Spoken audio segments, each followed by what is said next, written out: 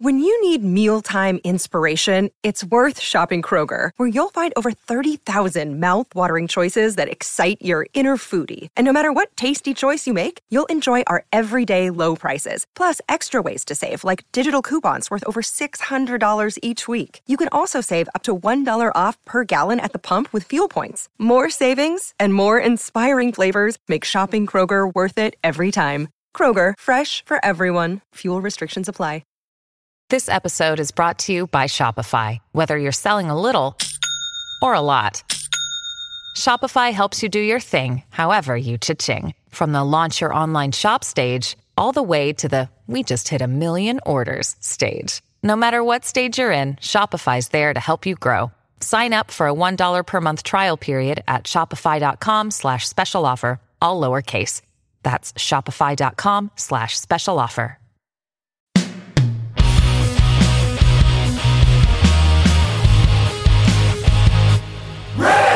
Hello, kids. This is Risk, the show where people tell true stories they never thought they'd dare to share. I'm Kevin Allison, and every Thursday we release these special episodes where we look back at content from our earlier years. Sometimes single stories, sometimes whole episodes. Keep in mind that years ago, people might have worded things differently than they would today. As always, the title of the whole series, Risk, is itself a content warning.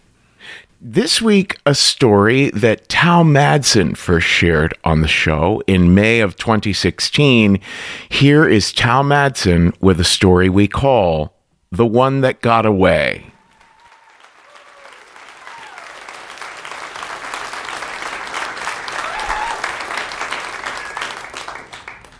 So my family and I were immigrants who moved from Vietnam to Seattle when I was about 2 years old. And before I get into the story, I just want to give you guys a little bit of a background on my parents, who are basically the subjects of the story. So my mom and dad are both the oldest of their siblings. And a little bit about my dad. He was born to a mom who basically, for lack of better terms, slept around a lot and had kids from various different men. She was also a gambling addict. And didn't really work a day in her life, though if you consider fortune-telling a job, then she had a job. And she never really changed a diaper either, because she grew up with rich parents who owned a company in Vietnam, and so they had maids, or either that her parents changed her kids' diapers for her. So, but during the Vietnam War, my dad's family lost their company to the Viet Cong. So subsequently, he grew up very poor and had to kind of work most of his life to take care of his younger siblings and his mom.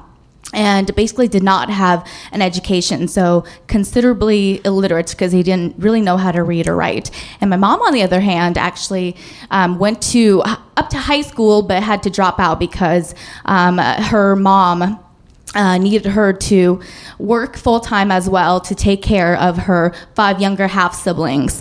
My mom had a very abusive stepdad, and her mom never really stepped in to really do anything about it. She kind of stepped back and just kind of watched everything happen. So the difference between my mom and dad was that she knew a little more English than he did, because she took some classes in a refugee camp that we lived in the Philippines before we came to the U.S. in preparation for the U.S. So 6 years later, I'm 8 years old in the U.S., and my mom gets her first job. And this is pretty significant because my dad was pretty controlling and a jealous person, so he never allowed her to pursue a higher education, or even a work for that matter, for fear that she would find somebody else better than him and leave him. But around the time that they had their 4th child, which was my youngest brother, they decided that they needed the extra income. So my mom got a job on an assembly line packaging seafood at a company in Seattle. So one Friday night, she was working her evening shift. And my siblings, my dad, and myself, per usual, were just kind of gathered around her living room watching kind of like poorly dubbed Hong Kong movies. And we just had this whole series that we just watched over and over again. And then the phone rang. So my dad paused the movie, answered the phone. As I observed, he really didn't have have much of a conversation with whoever it was on the other line. He was more or less receiving the message and just kind of responding with uh-huhs and okays. And he sat down and watched the movie, continued watching the movie series with us. And at around 11 or 12 o'clock, he put us all to bed. I went to pick my mom up from work. So the next day, Saturday, my siblings and I were up and about, and I found it a little unusual because my parents were in the room for quite some time, but I didn't really think much of it. So around lunchtime, my siblings and I were in the playroom right next door to the kitchen. And I hear my parents' room door open, and I hear them walking down the stairs, and they walk past the playroom. And I took a glance up, and I see my dad kind of trailing behind my mom. And I look over at my mom, and I see her lips had a little bruising and blood on it, but I didn't think much of it. It just kind of went over my head. And so we were called over to the kitchen table to have our meal. We're eating our meal. My dad's at the kitchen table with us. But my mom kind of kept her distance and just hung out over at the kitchen, scarfing down her meal. And before we knew it, I was told to clean up after my siblings. And I watched my dad escort my mom back into the room. So at this point, hours and hours go by. And my parents were still in the room, and it was the afternoon and the evening. It wasn't until I answered a phone call from my mom's work asking where she was and why she didn't show up. And it wasn't until then when I realized something was going on here. So later I learned that phone call that my dad had received the Friday night before was from a woman at my mom's work who we knew they didn't get along at work. She talked about this person before. And this woman called my dad, accusing my mom of cheating on him, which was entirely not true. But my dad's a jealous guy, and he took this information, and without hesitation or question, he acted on it. The next day was Sunday, and everything was still the same. They were still in the room. So it was clear to me at this point what was happening. So throughout the day, I kind of paced around my parents' room, and then I go back to hanging out with my siblings and just kind of pretending I didn't know what was going on, as if I was trying to protect them.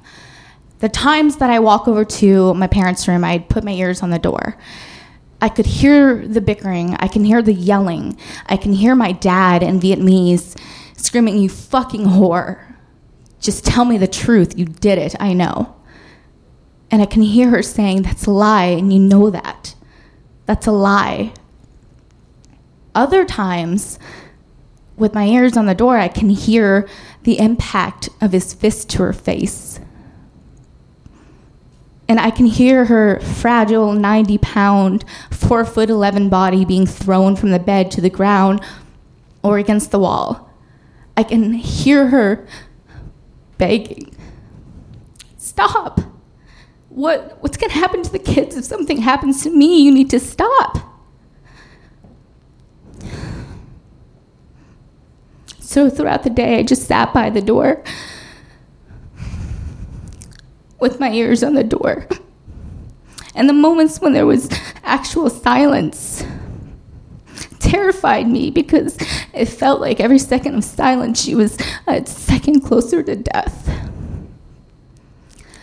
All of a sudden, the door opened, and I look up, and it's my dad. He didn't even question as to why I was sitting there, but instead he just kind of flagged me to come into the room. And so I was a little confused, but I stood up, and I jumped at the opportunity to come into this room to see my mom and to see what's happening. And I walk into this room that was just instantly cold. It was dark. The lights were off. The curtains were down, but there was just enough sheerness to allow a little bit of daylight to break through the curtains. And in the daylight, you can kind of see the speckle of dust kind of floating around. And so I look down at the carpet, and I can see speckle of blood on the ground. And I can see the contents of my mom's purse just scattered. And over to my right was her dresser, and on the dresser were little framed pictures of my siblings and I. And I look up, and there's just huge mirror, and the moment that I looked into the mirror, I can see a reflection of just this woman that I did not even recognize. I can see her lips were swollen and cut and bruised, and I can see her eyes were black and blue, and there's a little bit of yellow, maybe from bruises that were healing from days before. And I can see that she was wearing this oversized shirt that was kind of torn from the shoulder. And so I looked over at her, and I can see that she's sitting on the bed with a blanket over her legs as though she was sitting crisscross. And her arms were scratched, and her hair was messy. In that moment, I felt the most rage I've ever felt in my entire life. I felt like I could dig my bare hands into my dad's skin and just tear him into pieces. And I felt heat coming up my neck and through my face, and I felt my eyes welling up. But before I can even react or say anything, my dad grabs my arm, and in Vietnamese he says, "Sit down and read these for me." And I look over at my mom, and she smiles sweetly at me, and she goes, "Go ahead, just translate for him. It's okay. There's nothing there anyways." So I sit down, and he hands me the first thing. And then the first thing was a business card. And he says, "What is this?" And I reach him, "It's a chiropractor." And he's like, "Okay, well, what's in the back?" And I'm like, "It's an appointment, date and time. I think it's for you, Dad." So he takes it and kind of flips it in front of me, and he hands me another thing, and it's a banknote. And then the next thing is the doctor's note, and I'm here just literally translating word for word any piece or item that's in her purse that has writing on it.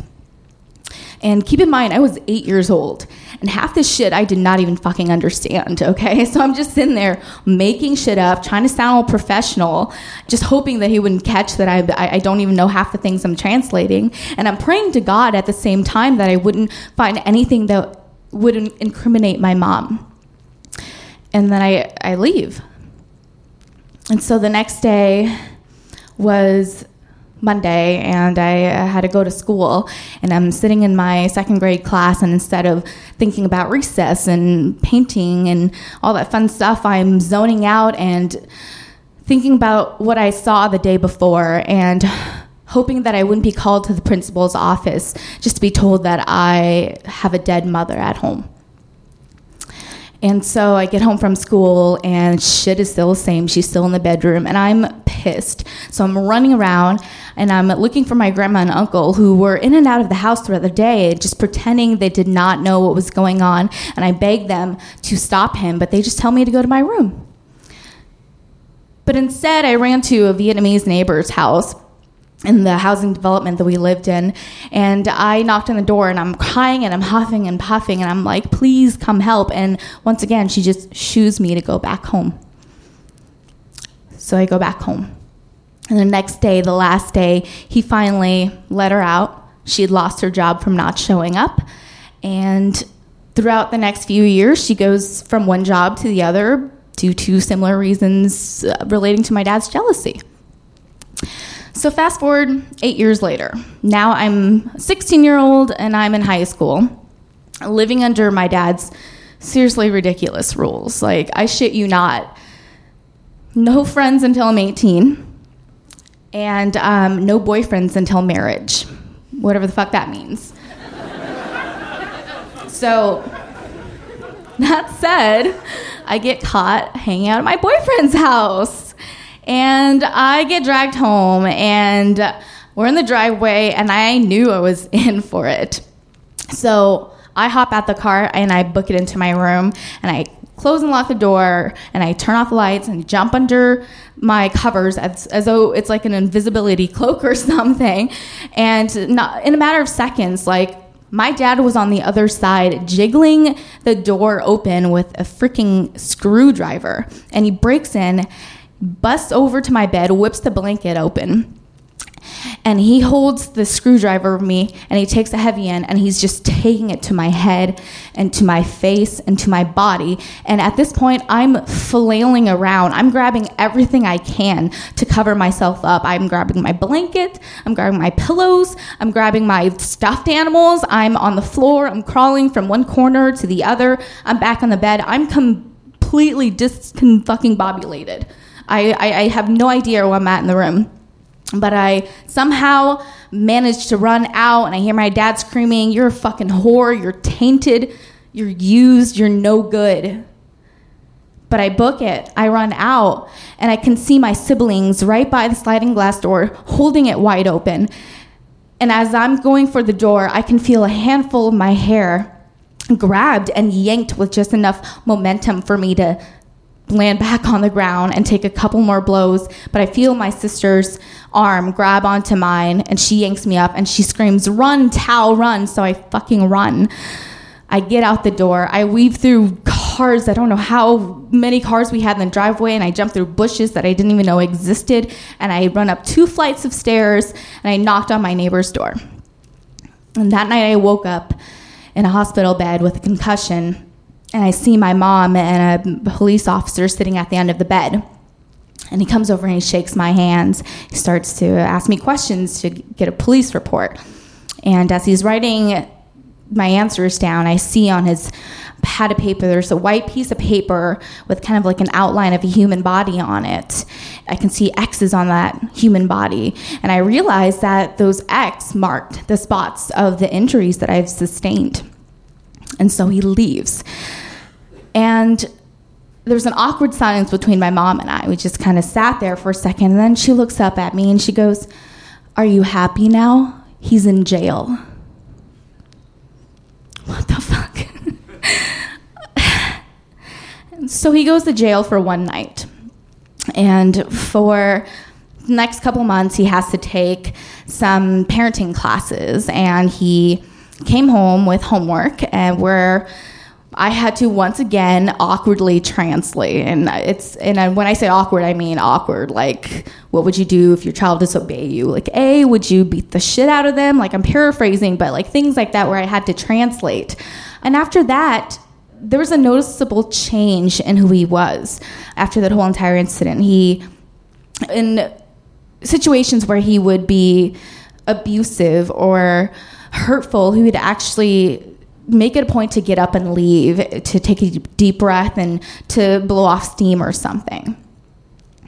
But we've never even talked about it. We've never had a chance to hear an apology or just have heart to heart. So I think about it. I think about it all the time. And I think about my mom, and I think about how she felt like she couldn't run. This 27-year-old woman who had 4 kids and no resources. And I think about that 8-year-old girl who kind of watched her sit still. And 8 years later, she would run for her own life. Thank you.